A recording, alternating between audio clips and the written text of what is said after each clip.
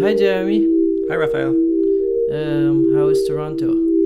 It's a gray day. Same here. It's spring. Yeah, Spring in Toronto. but gray is kind of nice. It's I don't know. I don't know why people hate gray so much. It's not bad. I think you like gray in October, November because you're like, yes, I can get back to work. Like no one's gonna guilt trip me into going to play frisbee in the park. Yeah, yeah. I don't have to feel bad about being boring. Yeah, but at this time of year, you're like, man, I just really like to go for a walk. Yeah, but you can walk in the gray. It's true, and The gray is not gonna kill you when it's rainy. Yeah, that's. Have you ever seen the video for John? When John are we gonna Lennon? do an episode? Is just about the weather. Just yeah, well, yeah, that's true. We can't. I won't. Yeah, there's Well, so much to we're saving that for the 100th episode. talk. We're almost at 24, so it'll be soon. We'll have been Yeah. speaking for 24 hours straight. Is this a world record of the most prolific artist No. podcast? No, definitely not. No? Bad at Sports has like 300 Oh, or so okay. episodes. Okay, have you we ever have- listened to Bad at Sports, or do you Is know it anyone? is it Nicholas O'Brien? But I think there's others involved. Nicholas once interviewed me for it, Yeah. but I never made the cut. I didn't. But what's the topics of? Is it interviews? Or what can you describe it?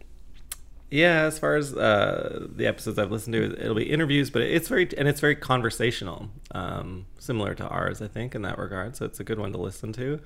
But it's not the same two people. I don't know why people would listen to us. It's the same two people when you could have an interview where it's different every week. But Well, podcasts are, I think they're counterintuitive. The things it's same for me with Instagram. The things I follow are people I know, not celebrities or news outlets.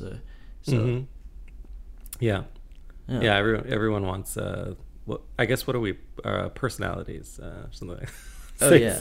say that in the least personality true. Well, I saw a Beavis and Butthead Do America film poster at the movie theater, and I posted it on Instagram, and somebody commented, "Good point, podcast."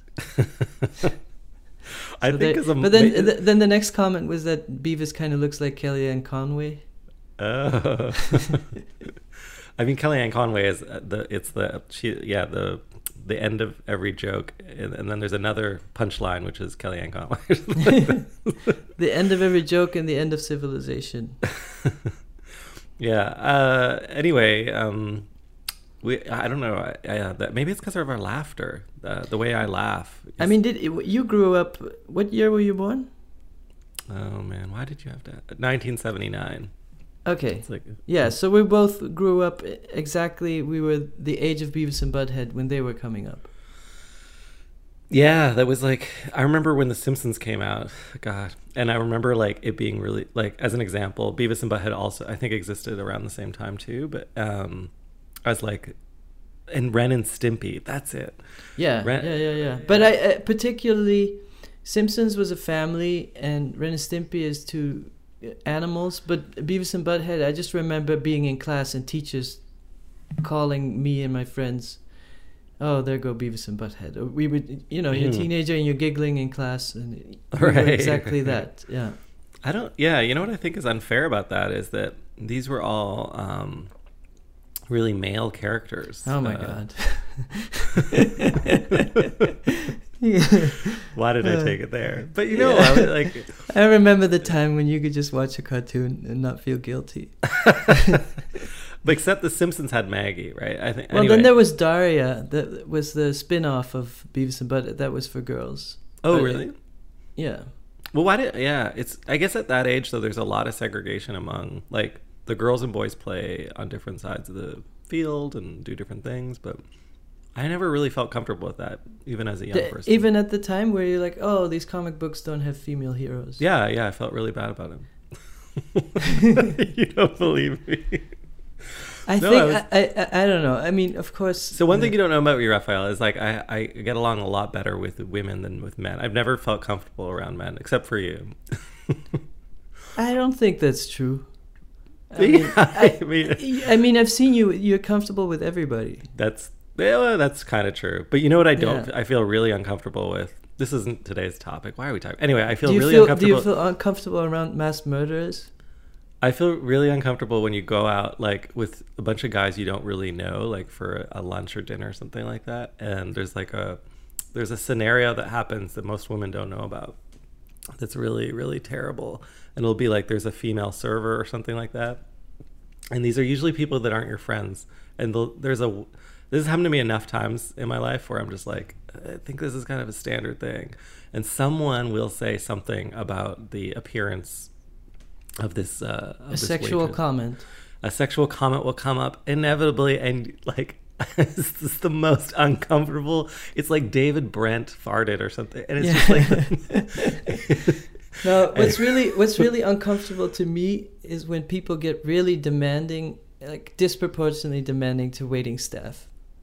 Oh yeah, that's also really like this stupid power play where that's my like, mom. There's too much foam in my latte. Like, I need to speak to the manager. Yeah. That's just as bad. You're right, because it shows it's like kind of a classist thing. Like they're superior to the person that serves them. And you can tell a lot by how people treat service staff. And I think if you've never worked as someone doing service or customer service, then you don't know. I mean, it sucks to be around jerks. Whatever sex or religion or skin color or income bracket, it just sucks to be around mean people. Yeah, and I think it's just that there are more men that are jerks. Yeah. Anyway, that's a great pivot. I mean, because we wanted to talk about video games today, and video games are related to popular culture and the. And there consumers traditionally were boys, and it's a very boyish culture. I wouldn't even say that. It's just the culture is kind of like that, and there's like the types of games that have been made, and the way the heroes have been presented have often been really these like masculine heroes rather than anyway. And women. I mean, I would argue that in the very beginning of video games, things were so abstract that you didn't have the issue. What was your first? I mean, like Pong, are those male or female? Well, that's like two dicks in a ball. Sorry. I shouldn't say this. I'm turning into a jerk right on the air with you. Yeah, you're right. Pong and the abstraction. But then Mario, right away, you've got a mustache. Like, why'd they have to put that? No, that's not there? Right away. There's a big gap between Pong and Mario. We can't just go... Yeah, Mario and the princess and everything, that's pretty stereotypical. I mean, Donkey Kong. Also have to give people a break. Like, we're on a trajectory from the Grimm brothers to now, and you can't be angry that people in the 80s still believed in the princess metaphor and that it's changing. You should be positive that it's changing now and not be grumpy that your teenage video games were sexist. Right. Yeah. Well... Yeah, I'm thinking. So I'm just trying to be positive. I hope we're going in the right direction. No, this is a good. I like where we're going. So, what was your first console? I never owned any console. You weren't allowed to, like your parents didn't let you. Well, just to give our listeners some info. Whenever we do a podcast, we have a big list of topics, and then we might chat on text or whatever. But we try not to talk too much about the topic, so we save. So it's spontaneous when we do the podcast. So Jeremy, we mentioned, we should do an episode about video games, and I replied, I'm not much of a video game expert, but that could be funny. So well, it's funny because I make interactive art and I do everything on the computer, but I never liked video games. Yeah, so I mean, I'm just trying to figure out how that. The bomb. I mean, I can't figure out how. And then we're gonna eventually get there. But like, did you ever, when you were younger, your friends were playing? Did you ever go over to a friend's house? Yeah, I remember friends. So I think the first video game I saw was Frogger. Like, my stepfather was always early with computers, so he had a computer of his own, and it had Frogger. Was it like on a Amiga or? No, it was on a Windows, like a Microsoft computer. Oh, like a DOS 386 computer. Or something? Yeah, some DOS, some pre-mouse computer. Did it have a turbo boost button? Oh, yeah. It ran on nitrous oxide. No, but I just remember Frogger and seeing it, but it was too difficult for me because I was 4 or 5. And you needed so much control and reflexes. And then I just remember my first experience with the computer were Mac Paint at some of my parents' friend's house. They had a Mac Classic, and I just love that, like using a mouse and drawing something and then filling it with weird fills. And did you meet video games I just never cared about. I just thought, oh, I have to do this repetitive gesture over and over again, and I can't make any decisions. So it felt like work to you right away. I don't know. Yeah, it's like tedious. Like the same thing. I preferred Lego to G.I. Joe because I never liked this idea of like grabbing characters that are pre-assembled and then going right. You're like, what choices do I get to make? Yeah, so I liked getting Legos and not even following the instructions. I don't want to sound like, oh, I'm so creative or whatever, but no. But I understand what you're saying. I liked having a huge pile of Legos completely random, and then getting all the gears and the different colors, and either making a dream house or making a weird Batmobile that had functions that the movie didn't have, or assembling. Like, I just like making stuff and coming up with stuff. So video games, but that's contradictory because I also like cartoons and just watching them. So I mean, I did all the same things. I would say though that what like when I played video games with my brother and sister, that's kind of, we got our first console.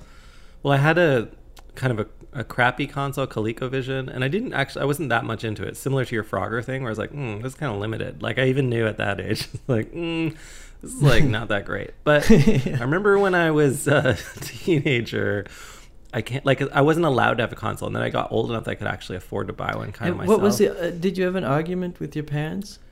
I want the console. I think they just loosened up. Like, they loosened up for some reason. I don't know. They were like having marital difficulties or something. But like, suddenly I was allowed to drink soda pop and play video games. And my dad brought home like the Sony PlayStation one year. Yeah.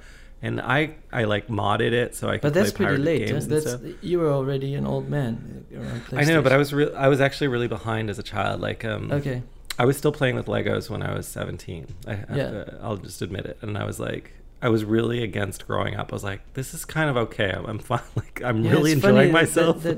I remember watching cartoons at 17 or something. I was like, when am I going to start not liking this? Because I still really like this. Exactly. Even if it's stupid He-Man or G.I. Joe, I mean, it's pretty compelling stories. Yeah.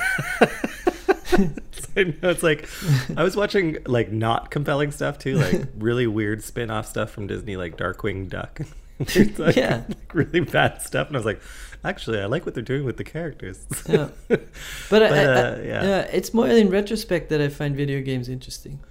Yeah, well, anyway, I think what happened was, like, I got my this console. You could mod a console. Modding was like this process of like of you'd install like an extra chip, or you go get it kind of modded, and then you could play pirated games, and they were like $1 to buy in Chinatown. Yeah, and so that's where your moral compass just went off the wall. Yeah, it was like my first, like, it's pre-internet hoarding experience, and so I had like no joke, like 500 games or something. Like, I just like every week I would go get more, and I'd bring home like 5 games to play on the weekend. Yeah, and what happened though is, like, not only did I get a good survey of like every kind of imaginable genre, but like I guess stopped studying altogether. Like, I just like my grades just like. I had a similar thing when I got a TV in my bedroom and I stopped reading. I was always reading before. But then you kind of get to this point where you get bored, and so what happens then is my brother and I, we would come up with games inside the game. Like, so a racing game wouldn't be a racing game. It would be like we turn into a game of tag, or like we would always break the rules of the games. And then I think I got closer to Lego. Also.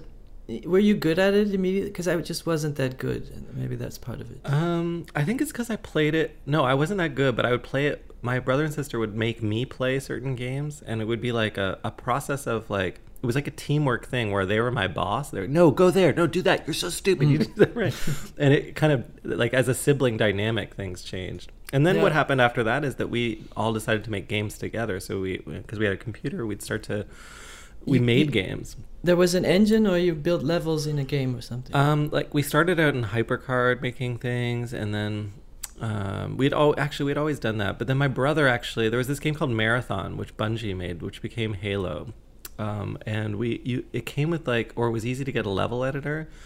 And so we downloaded the level editor, and we all started making like you said, dream houses and stuff. So it was a lot like Lego, and I think Minecraft fills this gap now.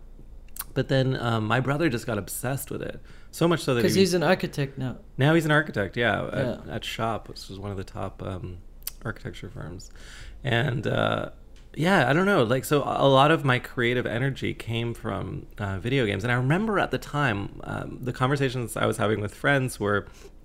I had this friend Pascal, and him and I were like, what if there was a game, and it was because of this, like, making games inside of games, that we were like, what if there was a game where there were no rules, where it was just an open world? Yeah. I remember having this conversation so distinctly, and you could do whatever you want, right? It was your thing about Frogger being so constrained. We also felt the same way. And that obviously went on to become Grand Theft Auto. Yeah, I think for me, I'm trying to think back. So it's not that the game was so constrained. I think I was just not good at it. The same. I'm not good at sports, and that it's the same thing where you like something if you're good at it. If you're not good at it, yeah. Yeah. Well, anyway, so fast forward to being a young artist, and this is where I wanted to talk with you about this. Is that people asked me for years, like, like if I did an interview or something like that, there was always a question there like, and how did video games influence your work? Mm-hmm. And I would get really kind of irritated by it. In retrospect, I shouldn't have been, because there was a lot of influence there. Yeah. They were always referring to the aesthetic value. And I think the art world looks at video games as this, like, especially the tech, kind of the new media art world, as this, like, influence that they don't really quite understand. Oh, I disagree. There's so much game art, and people are obsessed with games and game Well, there's no. Yeah, there is. But like it's the easy kind of go-to. I mean, some of my favorite artists are artists making games. And I remember Edo Stern was one of my first strong influences. If people don't know Edo Stern's work, he was making art with games early on. Of course, we've mentioned Jody before, who made art with games. Often, Machinima was part of that, where people were telling stories. It was kind of the default tool and visual language of media art. Yeah. And I feel like right now, or the last 5 years, the tool is more web culture and weird web tools. Mm-hmm. And like crude 3D animation tools. But before it was always Machinima, yeah. I guess that's what I meant. Like, it was sort of, it was like the go-to thing. Like the same way the video camera was very defining for a certain era, and then Machinima was very defining for a certain era. Yeah. And I know that Machinima, though, like, that's relatively new. It started in it didn't start until YouTube in a big way. It existed before them, because my friend Jim Monroe, he was making Machinima in 2002, 2003, and he did a piece that I love still today called My Trip to Liberty City, and this was like considered, it was at all the festivals and stuff. It was really fresh, because it's his voiceover, and he's just like walking around Grand Theft Auto, the first one, and he's like commenting and to like as if he's just like a regular citizen, like, oh, what's that little piece of garbage going by? Oh, and he's like talking to women in the streets, like, oh, how are you doing? It's just really funny, because he's not killing anyone. He's just sort of like a tourist in this like hostile environment, people beating each other up. But yeah, that was before YouTube. It wasn't until YouTube came around that things got really popular. It's what I find very interesting is seeing the developments of games in the visual language and the visual capabilities. So, and the idea of forced abstraction in the beginning, because the capabilities were so limited. Okay, we've got about 16 pixels on the screen, but we wanna suggest a deserted island, right? And you can only use 3 colors, and then every year the graphic cards get a little bit better. And so that's a very interesting thing to me. That history. But but it's the same with animation. That I also really like the beginning of animation. Animation right now, it's almost no distinction between film and animation. Mm-hmm. But in the beginning, it's so crude, and I like that point where people have to. There's like this ridiculous demands of technology. It's like, no, you can't do this, can't do that, can't do this, and like, oh, we're still gonna make something that refers to reality. Well, I think for that reason, in the last few years, and a lot of people, I guess, like mentioned Steam when they're talking about this, but like Steam is a platform for independent video game artists and big name kind of video games to be published. And you might also credit like Apple's App Store with initiating this idea of the independent game community. Yeah, because people say, oh, the app stores are a walled garden, but it's way more open than the cartridge era of like making a game for PlayStation or Nintendo. That's right. It was really difficult to work with those major publishers previously, and people. They didn't want to spend time on itty bitty games. Yeah, it was all about the blockbuster titles. If you go on Steam today, which is always actually quite fun, there are all like the number of games. Is it for PC, for Windows? Yeah, it's a Windows platform. I think it's not Steam. A console platform. No, there's Steam for Mac as well, I think. But I mean, the consoles all have these kind of similar stores, but Steam is so deep. Like there are like games that are very seriously constrained technically, but hilarious or interesting conceptually. Mm-hmm. And which is why I wanted to talk to you, because like a lot of your websites actually appear like they could be Steam games or games on Steam. Yeah, maybe. I remember at the time I just really wanted to make anti-games, so it's they're interactive, but there's no winning or losing. That's a whole thing. There's a whole genre. There's like there's a genre called maybe walking. It's ambient gaming. That's a term. Yeah, so there's one term a lot of people use now. So I'm not even an expert. I have to say I'm not an expert. I just know enough. But so like walking simulators were a genre that sort of started in the independent game community. But that's interesting because walking was in the early era of animation. That was the signature of the animator, the right. walk of his characters. So that the personality of the animator was in the movement, and in the movement of a character walking. That was like the basic, your signature. Right. In these walking simulator games, they usually give you a world, and you kind of walk around. And there's narrative that kind of develops, and they're a little bit more like a. They're not always like a novel or something. Well, but they kind of unravel. There's a game called Firewatch. I think that's like probably. What interests me about that, or what always interests me about interactivity. Mm-hmm. Interactivity is always used in a goal-oriented fashion. So mm-hmm. you see an icon of a folder, and you know that if you double-click it, it will open that folder. Mm-hmm.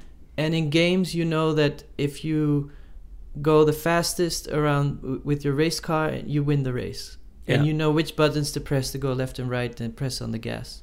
Yeah. And in art, one of the basic functions of art is observing and representing something you saw, and it's filtered through the artist. So you can represent something visually with color or without color. You can represent movement, you can represent sound. There's all these different dimensions to representation. Mm-hmm. And then interactivity is one of them. But because games are so dominant in interactive representation, they go very far in like representing reality and what interactivity means to that. So you're more what's the word, you're more embedded, or you're more it's very overwhelming because it's interactive. It seems hyper real more than a movie. I see what you're saying. And then I'm interested in just depicting things interactively. There's a bunch of fruit on a table, and you can pick up the fruit and you can put it down, and that's it. Yeah, so that's why I thought you'd be interested, because this week a game came out by this guy David O'Reilly, and it's a game called Everything. But the previous game that he had out, this is the guy, by the way. Have you seen the movie Her? Yeah. Spike Jonze's movie? Yeah, so in Her, there's the video game that he's playing with the really rude character. Yeah. Yeah, this guy did that. Oh, so he used to only make fictional or speculative games. Then he started making real games. Well, he made him animations first, right? Like that's 5-minute films. Yeah. So his first real game, though, is called Mountain. And in Mountain, you play your character. You are a mountain. And therefore, you can't do anything. You sit there. You can kind of rotate the camera, and the mountain sometimes speaks and sort of talks to you and sort of reflects on his immobility. And then eventually, like, sort of different things affect the mountain, and it's a really like interesting in that it's the game is a joke in a way, right? Like it's a one-liner, but it also is like kind of an ecological poem in a way, because like the mountain eventually. Well, it's also funny that as a game, it's a very unusual behavior because not much happens. But as a painting, it would be the most normal painting ever. Yeah, and this is the thing. So this new game that he has out called Everything, very similar. You can, but more interaction. You can be everything. So you can be like a can of soda, or you can be a tree, or you can be, I don't know, a hippopotamus, whatever, a giraffe, a tree, and you kind of leap. It's like a bit like a meditative thing. You leap from thing to thing until eventually you're out in the universe. But you can also, what I think is interesting, I was reading about it. I actually haven't had a chance to play yet. I want to play this afternoon, but you can just set it to like a screensaver mode. And so with Mountain, a lot of people said this isn't a game, it's a screensaver, right? And with Everything too, a lot of people are like, well, it's kind of fun to play, but it's actually more fun to watch. And then that's kind of where I'm at with my own work also. It's like each project is like I have to choose whether the piece will be interactive or not. And more often I'm like, I think it's better just to stare at it than... Yeah, so it's a generative artwork, and then I started just a question like, what is the difference between this video game world, which by the way is very supportive, and it seems like people are willing to buy these games. Like I was going to buy Everything, and the media is all talking about it, and like if you read what they're writing, it's like really deep. It's like deeper than some of the articles people write about, art. You're like, a lot of art writing is about power and like. Yeah, but this is like, it's like people. This guy's like a video game auteur, and I don't think he would be accepted necessarily in the art world. Maybe he would. But do you still play commercial video games? Yeah. So, Anyway, yeah. So what the media is talking about, which is kind of cliche in the video game world, that I think a lot of people might be annoyed at, is that so much focus is on the major genre games, like the first-person shooters and stuff. And then one of these games comes along every once in a while, and it's like, see, video games can be art. And they'll say that, right? And you're like, why don't you just like look at what art is and maybe evolve? It would be funny if there was an auto-replace of the word art for boring. You see, video games can be boring. It's okay. Exactly. Well, it's the same thing with movies, right? It's like, we're allowed to make a boring movie. Well, yeah, and also like the best film last year, Moonlight, people were like, yes, cinema returns. It's like, you could have been making Moonlight, you could make movies like that all the time, but you choose not to. You choose to make like Tom Cruise and whomever in like this action thing. So actually I watched John Wick last night, which has to be like the most, because I saw that there's John Wick too. I'm like, who is this John Wick? What is this? Did you like it? Like I realized I couldn't decide if it was satire or not, because it was like so formulaic to a point where I was like, I like it, because it's like the formula. It's a good airplane movie. Yeah, like it's so well formulated. The genre itself, you're like, yes, revenge, must have it. They killed that dog. I have to. And but do you like playing? That's the thing for me. Like I just don't enjoy playing video games, but I find them very interesting. So I like walking around arcades in Tokyo and seeing what's going on in game world, but just looking over the shoulder of people, because it's way too hard to go through all the levels. Like I there's one video game that probably is worth mentioning that I think you might like or you might hate. A lot of people hated it, but it would, if you think about it through this lens of an artwork, it's actually one of the most amazing artworks ever made, and it got a lot of hype, but then it was dissed pretty hard, and those who play video games that are listening know the words I'm about to say, which is this game called No Man's Sky. Oh, I never heard of it. Yeah, this is the episode where I have no knowledge.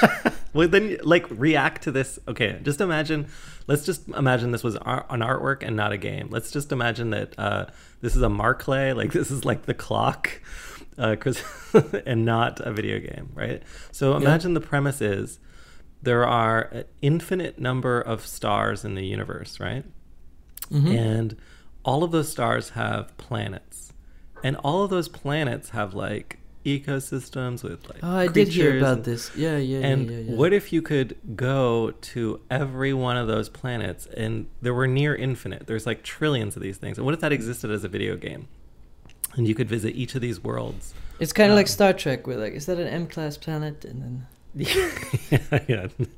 it's super nerdy for sure. Like, what if you could upgrade your ship, but they're like infinite ships that could be built based on algorithms. So basically it's this algorithmic universe, And the complaint people have is that like when you get on these planets, basically you just have to like mine the resources to get to the next planet. It's But- politically incorrect because of that. Yeah. Actually, there are these robots that like scan that are always on every planet for some reason, and they get mad at you if you take too many resources, and then you get Yeah. killed. Anyway, but you're basically just trying to survive so that you can get But was to the it next fun to planet. play? Well, a lot of the thing is it's not fun, but it's really kind of meditative. So sometimes I'll play and it's just like I'll spend 3 hours just because even if you were to walk around a planet would take you someone did it took them like 90 days or something like this, just like a single one of these trillions Yeah. of planets. And so you're like it's really more of an artwork than it is a fun But game to play. for me, it's interesting to see human behavior. So I think we're naturally curious, Hmm. and then maybe in olden times you would just go for a walk, and now you Right. go for a walk on your screen because then the bathroom is right there and you can eat snacks. No, that's a valid point. Like Yeah. explore your own city, or like a lot of people have never left their neighborhood, but Yeah. they're like willing to travel the solar system on their couch. Yeah, so it's a very Yeah. interesting. I think you naturally will always, your body wants to retain energy. So if you can sit on the couch, then you're retaining energy. But couldn't you say the same thing about an artwork? It's like, oh, this artwork's about love, but you've never really Yeah, experienced love. Or Well, something. I mean, I think about that a lot. Like That's sad. our Why did I say our that? lives relatively in human history are very safe. Mhm. But we go on all these adventures, whether it's a James Bond movie or a video game, but we don't have to risk anything. Mhm. So it's very, I mean, yeah, it's a Well, very this is the chill perfect- state of being. I feel like this is the perfect segue to like we wanted to make. I kind of had two things I wanted to talk to you about today, and this is a great segue into like. So you're an artist. You're at home. You have your studio. It's basically your bed or your couch. Let's be real, guys. And you're thinking, Guys and girls, sorry. yeah, and you're thinking like, what about the outside world? What if my couch was in another country? Yeah. And there's one kind of thing. There's a solution to this problem that's existed for a long time. It's called the artist residency. Yeah, I love this category because can I call non-art world people civilians, or is that rude? I don't know. Well, Sure. civilians, normals, regulars, outsiders, they don't know what a residency. Like a residency is a home. That's like in the common. It almost sounds like a home for old people. It's like, oh, I'm doing a residency. It's like, oh, That's true. I never thought very of it that early way. to retire. Yeah. So maybe I think it's important to explain what it is because it's this weird Santa Claus mechanism in the art world. Yeah, Artists so get ripped off all the time, but there's this weird Santa Claus mechanism, which it's is true. it- The residency, yeah. and it's also a rich people's fantasy because they get a house that's too big and they're like, what if we had an artist residency? So, That's true. yeah. So it's basically anyone, whether it's a government or a city or a neighborhood or whatever, and they have a bit too much real estate, and they think, well, we could invite artists to do things here, and that would liven up our surroundings. That's a good way of thinking about it. I never thought about it. It's like we have this empty space. What if we filled it with artists? Then it would be crazy. Yeah, because they've been on Instagram and they've seen how cool artists are, so they're like, "Hey, let's invite." But it's been a tradition for a long. I think it's very important for artists to travel. I guess for anyone, but Well, yeah. The idea is so. First of all, like the format of residency usually takes the form of either between. It can be as short as a week, but there are very few that are shorter than a week, and as long as like a year. There are some residencies that are a year or longer. yeah, and there's a whole spectrum of prestige and of obligations of freedom and. Yeah, we should call out just what the top ones are. So those of you that get rejected, like I have from every top residency. No, like if you're an emerging artist in America, one of the top residencies is Skowhegan. It's a painting and sculpture residency for emerging artists in Maine, and it takes place in the summer. That's like a 9-week long residency. I was rejected. Didn't know that. I was rejected from that one. I'm from the Netherlands, so I mostly know the ones that are offered by the Dutch government because they. Oh, It became. We had an episode about grants, but it became the EU was asking the Netherlands, "Hey guys, you guys are giving so many grants to artists, but we don't know any Dutch artists. You guys are not famous." mm-hmm.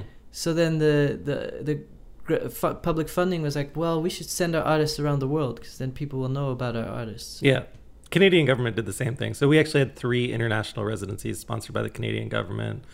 One in Paris, one in London at Space. And Space Studios in London is a premier residency. And then one in Berlin. And I'm sure you know about the Batanien in Berlin, right? Yeah. Kanzleihaus Batanien, another residency that I was rejected from, though I was shortlisted. What doesn't kill you makes you stronger, Jeremy. No, these are fantastic residencies. Those are top tier residencies. And in new media, the top tier residency is the IBEAM Artist in Residence, which I always had the option to do, or people told me, oh yeah, you should apply. And I couldn't do it though. And here's why. It's 3 months long, minimum, I think.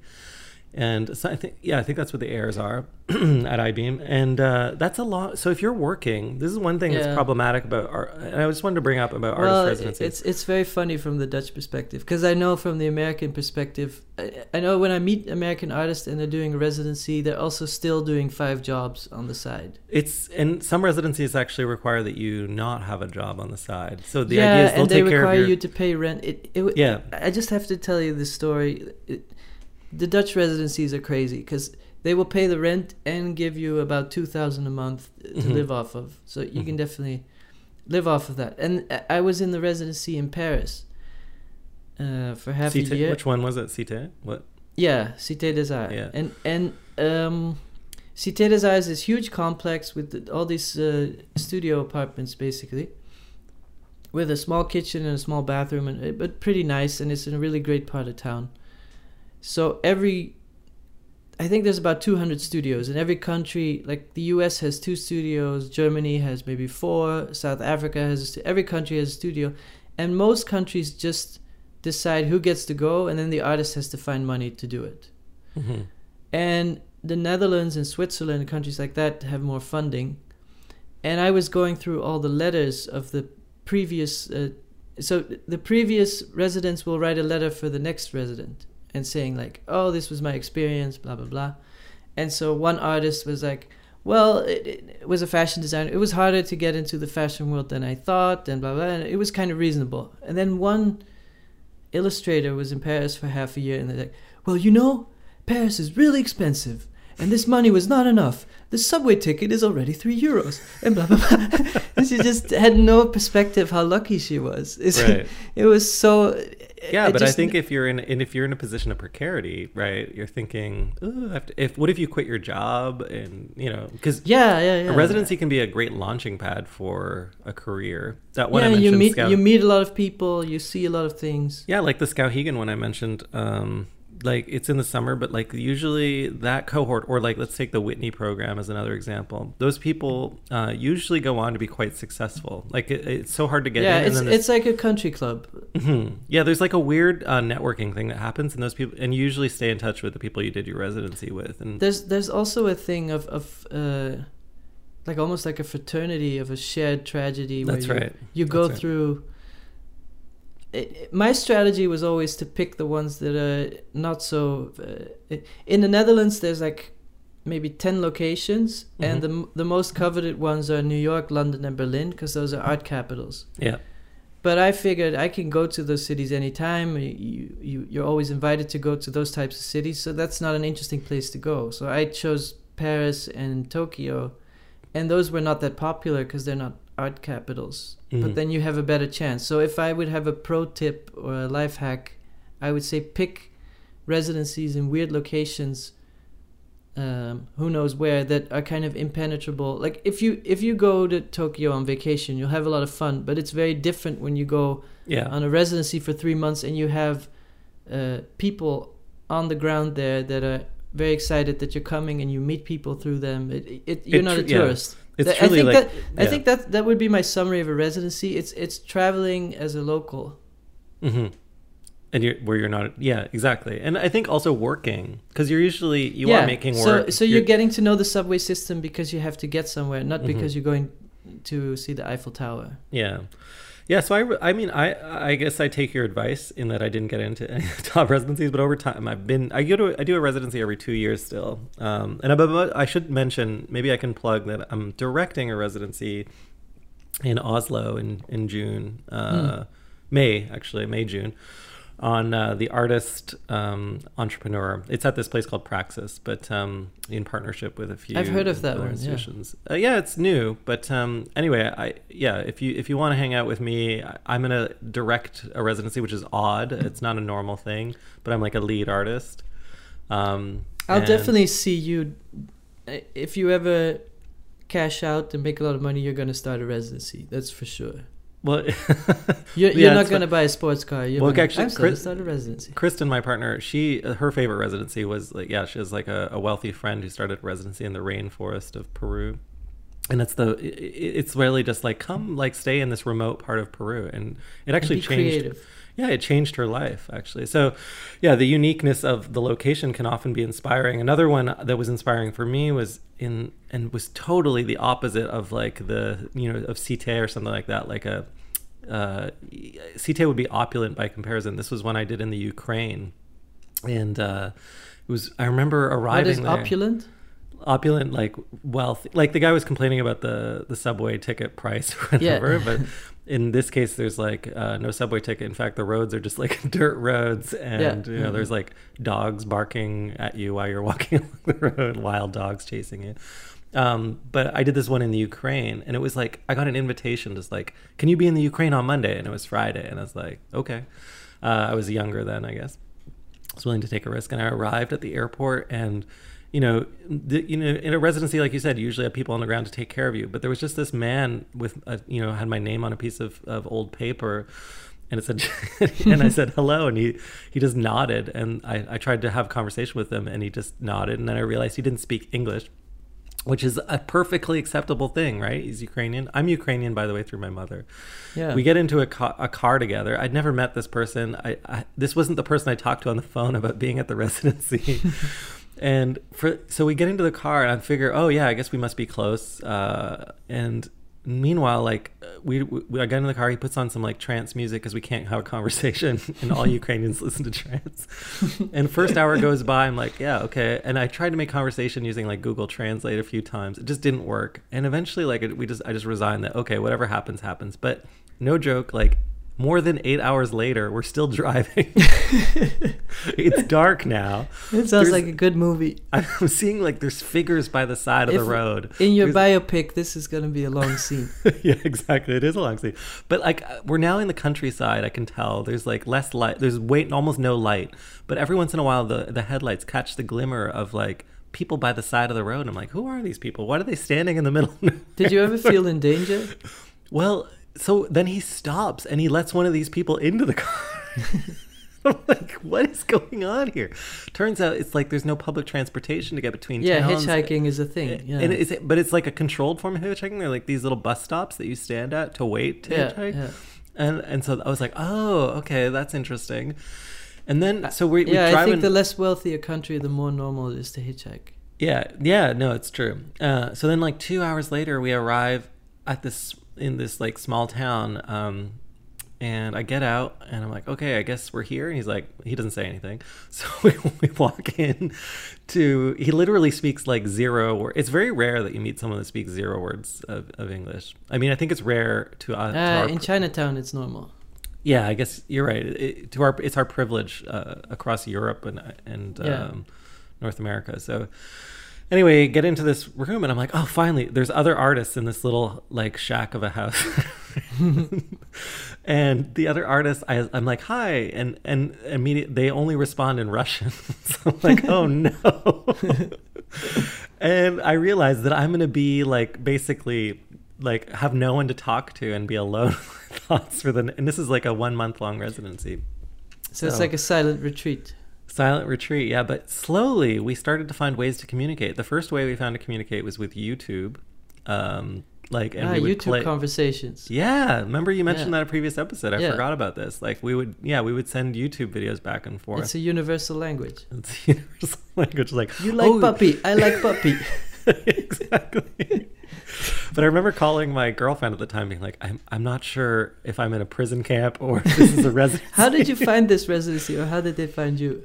It was actually a great curator that I'd worked with, an Italian curator who worked in Moscow. And this residency was really funny. And it's what you said about rich people. So this really wealthy Muscovite, like oligarch, like someone who had, inherited a power station or something like that. He was from this town and he had like tons and tons of money, and he thought he could revive the town. So the town was like just like dying, right? And it's actually a really kind of an interesting town. It previously a like Jewish town that had protected a large number of Jews during the Second World War.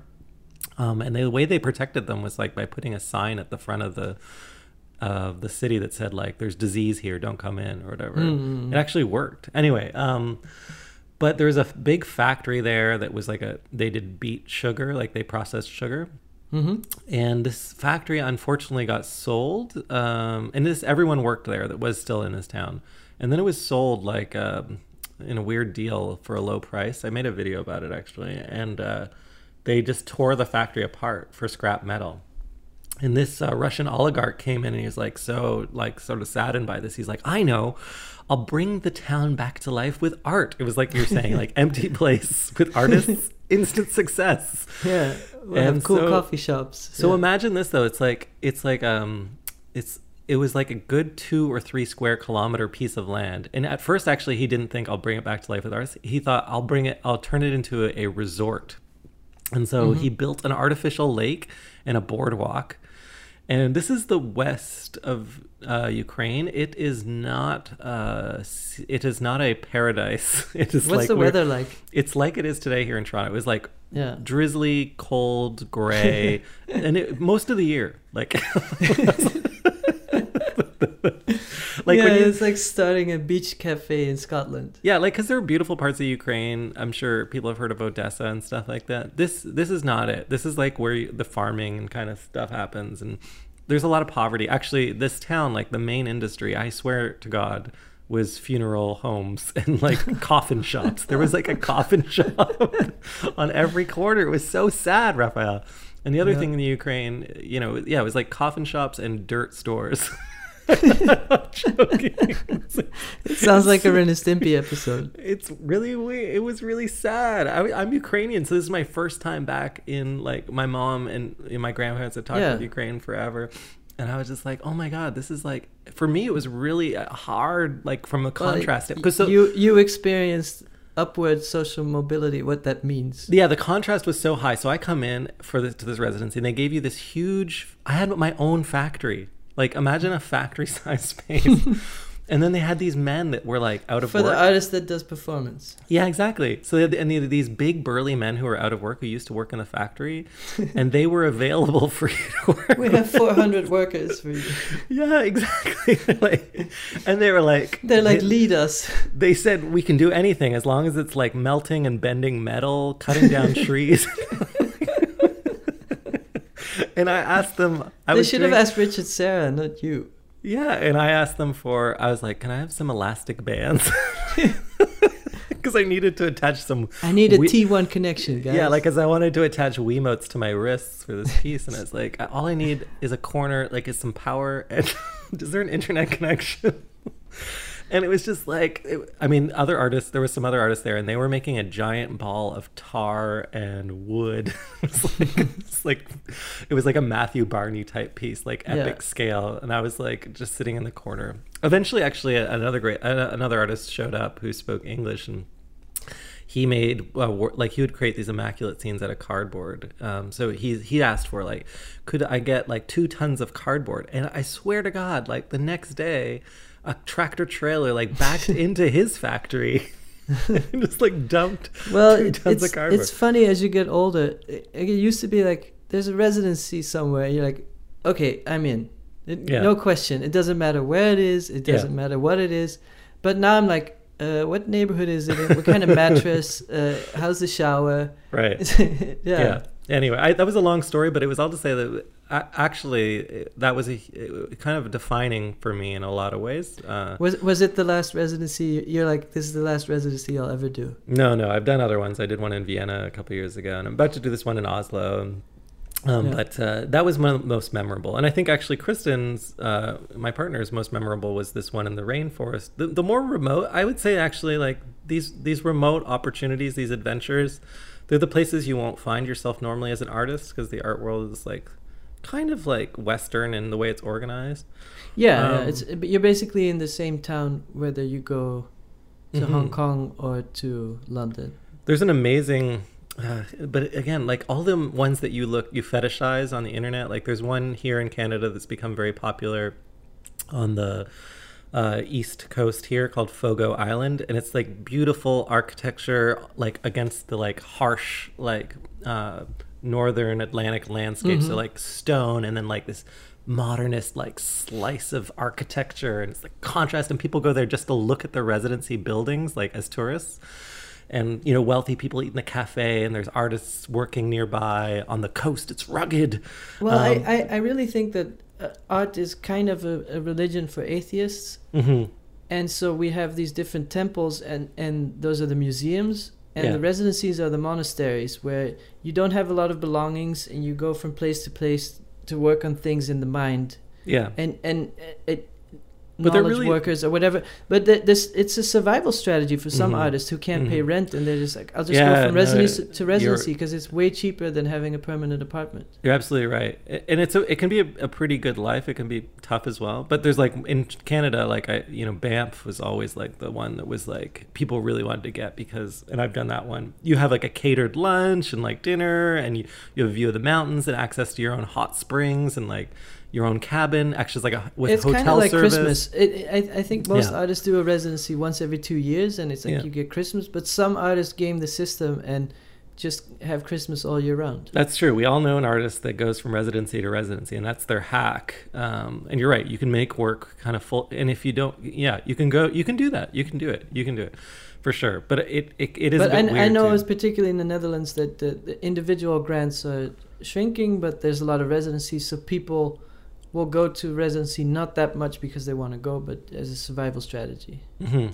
And I think it ends up working out well, because they get new ideas by being in another place, and they're more visible. So I mean, an example is Constant Dillard did a residency. He comes up again in Shenzhen in China, and then he did a startup because he was in that weird production environment. He does a lot of residencies. He also did the space one in London, I remember. Yeah, I'm not saying he does it for survival, but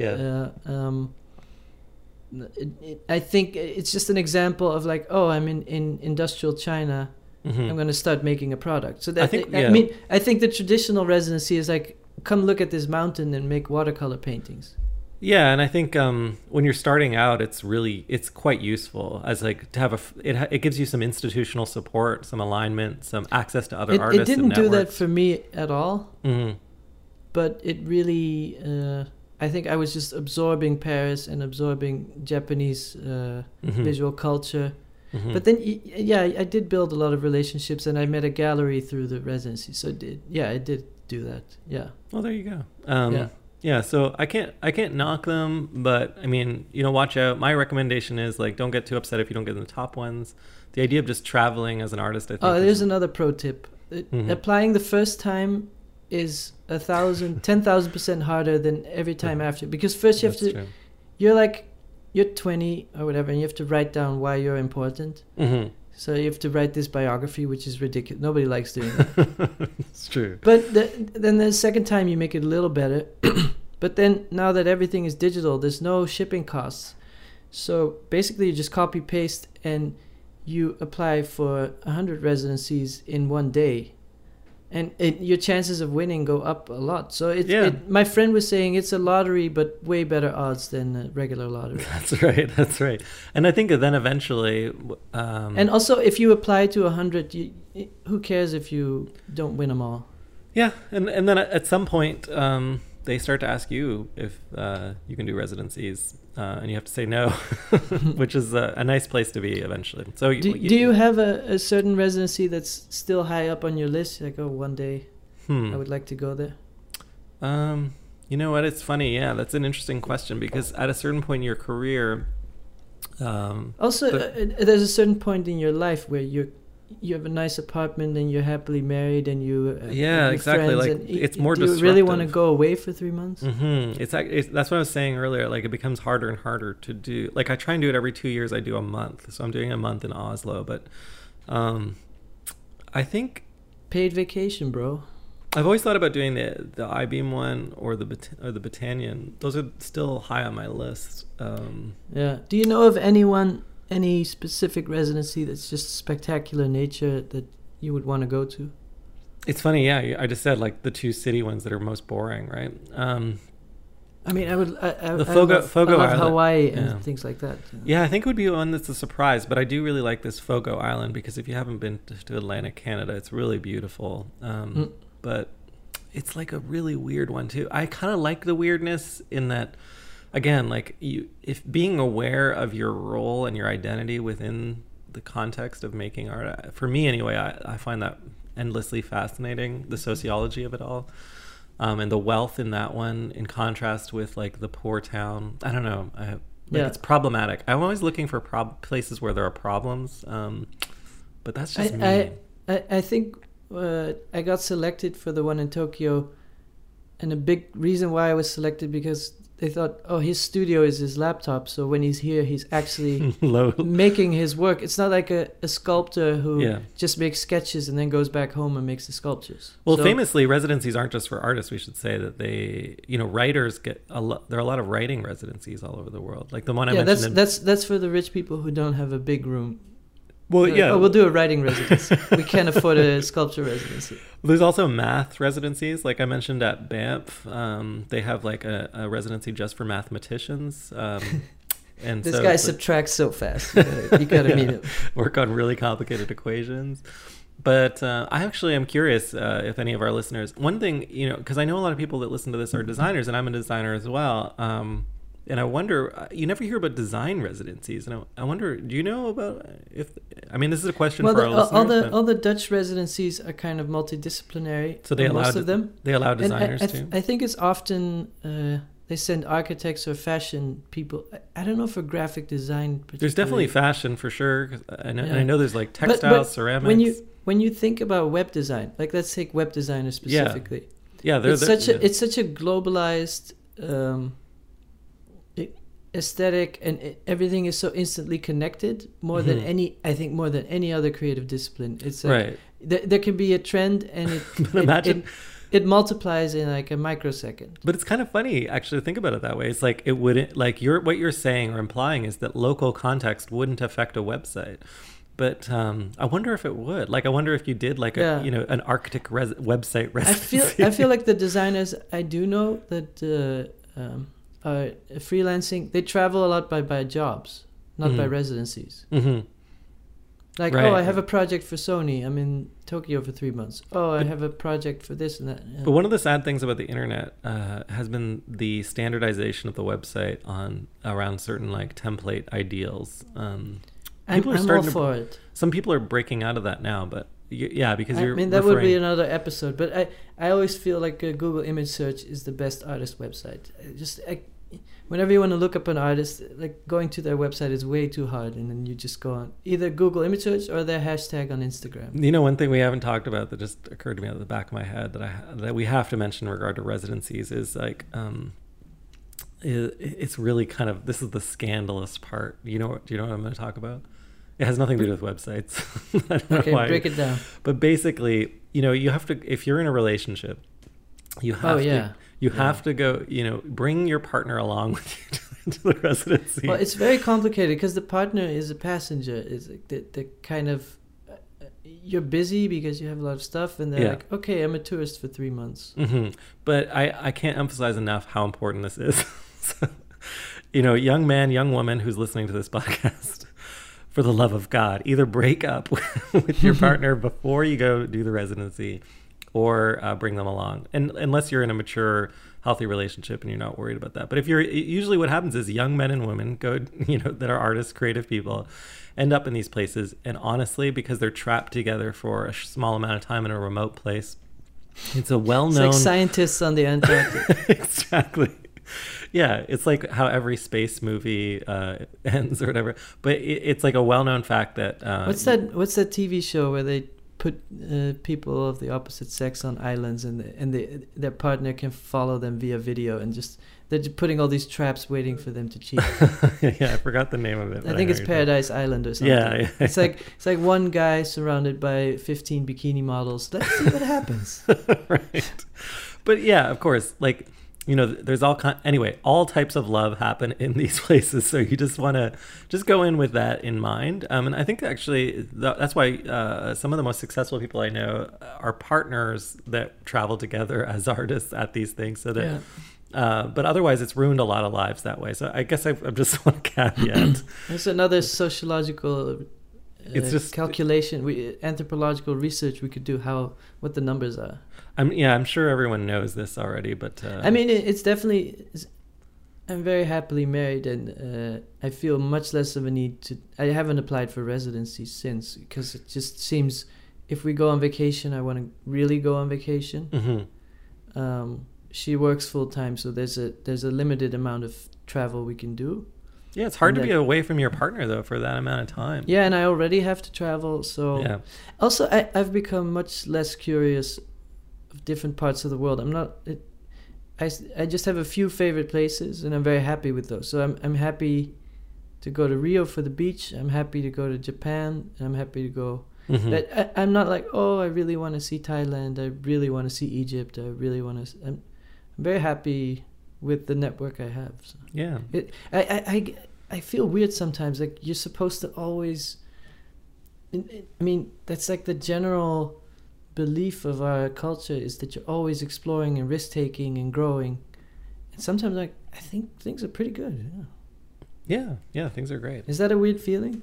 Is it okay that I just like the places? You get to have that for a couple of years. Then tragedy will strike. Everyone gets to have their couple of years. I mean, you have a few spots you travel to frequently, like the UK and the Netherlands. I've heard you, and Germany.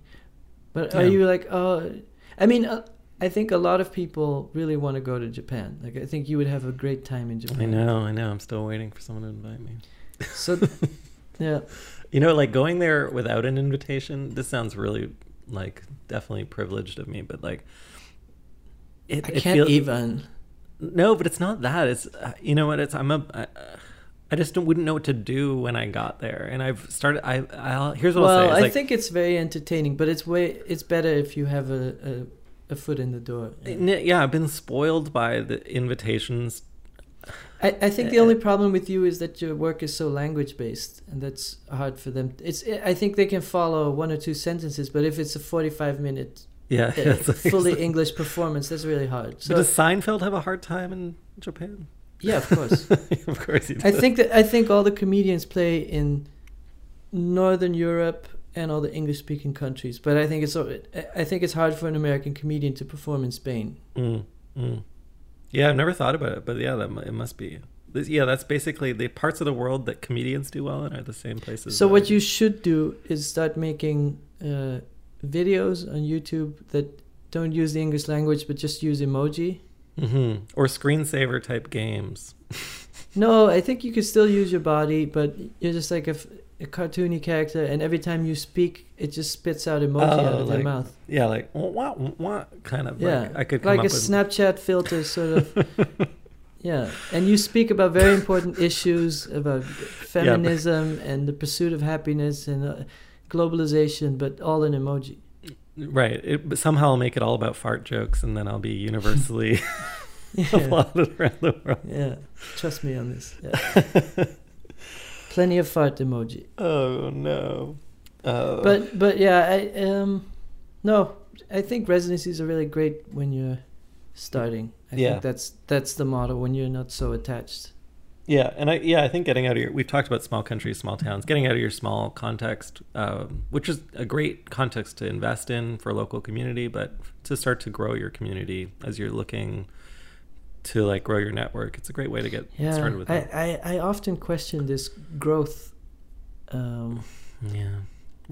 This idea of growth, it's so deeply embedded in it's our more culture. I wouldn't say it's an idea of growth. I think it's more of a avoidance of death. So Yeah, because in a there's local, something to that. Yeah. in a local scene, eventually people will be like, I've seen that, right? Like, or I know him. We don't need Well, to. it's just that art is a very niche thing, so you need a big environment that will support a That's very right. niche thing. Yeah, when there's only 100 people that care about something in one place, you kind of saturate that pretty quickly. And Yeah, so like if 0.1% of people care about something, then if you're in a town of 10,000 people, that's not enough support. yeah.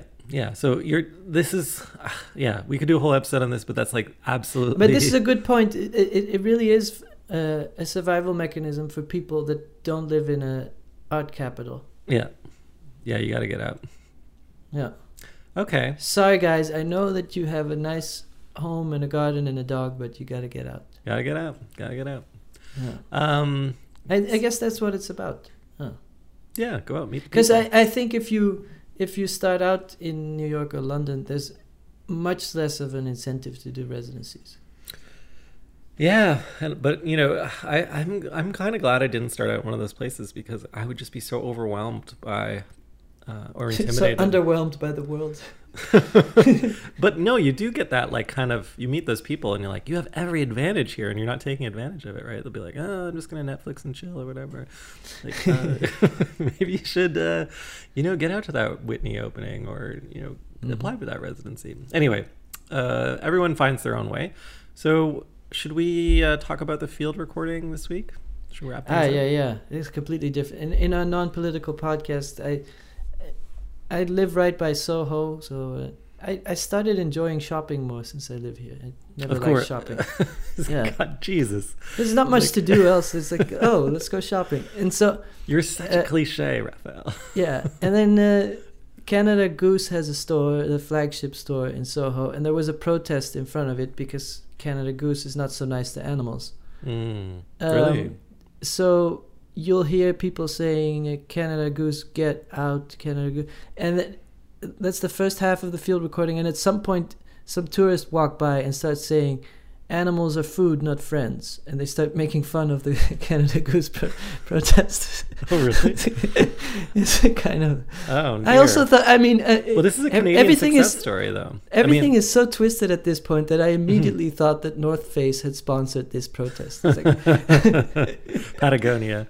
Yeah, it was something like even Uniqlo. Americans go ruin Canada Goose. Americans love to gang up on Canada for being like disrespectful towards nature, and we're always like, you ruined your entire. You have nothing, right? You every species that was native to America is dead, long gone, and now you're just like trying to preserve Canada. But meanwhile, it's like you'll do everything anyway.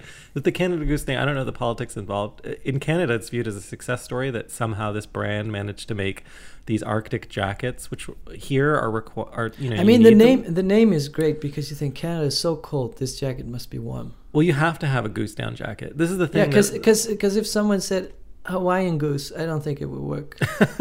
That's right. But traditionally those are the jackets. If you didn't have them, Kristen, for example, she didn't get a Canada Goose jacket. There are different brands here, but she got another one, and it changed. She went from like, I can't live here in Canada to she got this jacket and she's like, it's not so bad. Christina, yeah, not so bad. I don't mind. Yeah. It's all about. It's also she has this jacket that goes way down to her feet, so she looks like a winter burrito, like a walking sleeping bag. A winter burrito, yeah. But it's all about the length. Yeah, winter burrito. Anyway, so that's what we're gonna hear. So this is some civil unrest in Soho. Enjoy, and then see everybody next week. And Soho was previously an artist neighborhood. It's yeah, it's crazy. Okay, what would guys. What would Basquiat say? Bye. Bye.